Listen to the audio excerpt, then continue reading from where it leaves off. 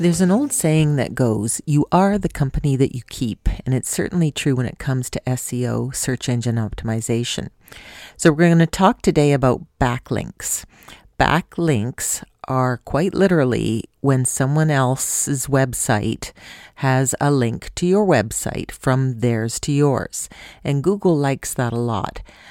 Only if the website makes sense to be linked to you or affiliated with you in some way. So if there's some random spammy website connected to you, that's actually not a good thing, and that won't help. So you want to reach out to those businesses that you have a relationship with. Food bloggers, if they write a blog about you, make sure that they do link to your website. If you have suppliers that you purchase ingredients from, you also maybe want to make sure that if they're blogging or writing copy on their website, that they're linking to you. Local news organizations, government offices, all of these things qualify as reputable backlinks.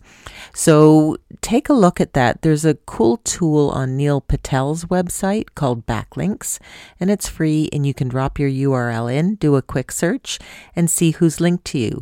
And you can also take a look at your competitors. Just run their URLs through as well, and that might give you some ideas. See you tomorrow. So come on, let's get out.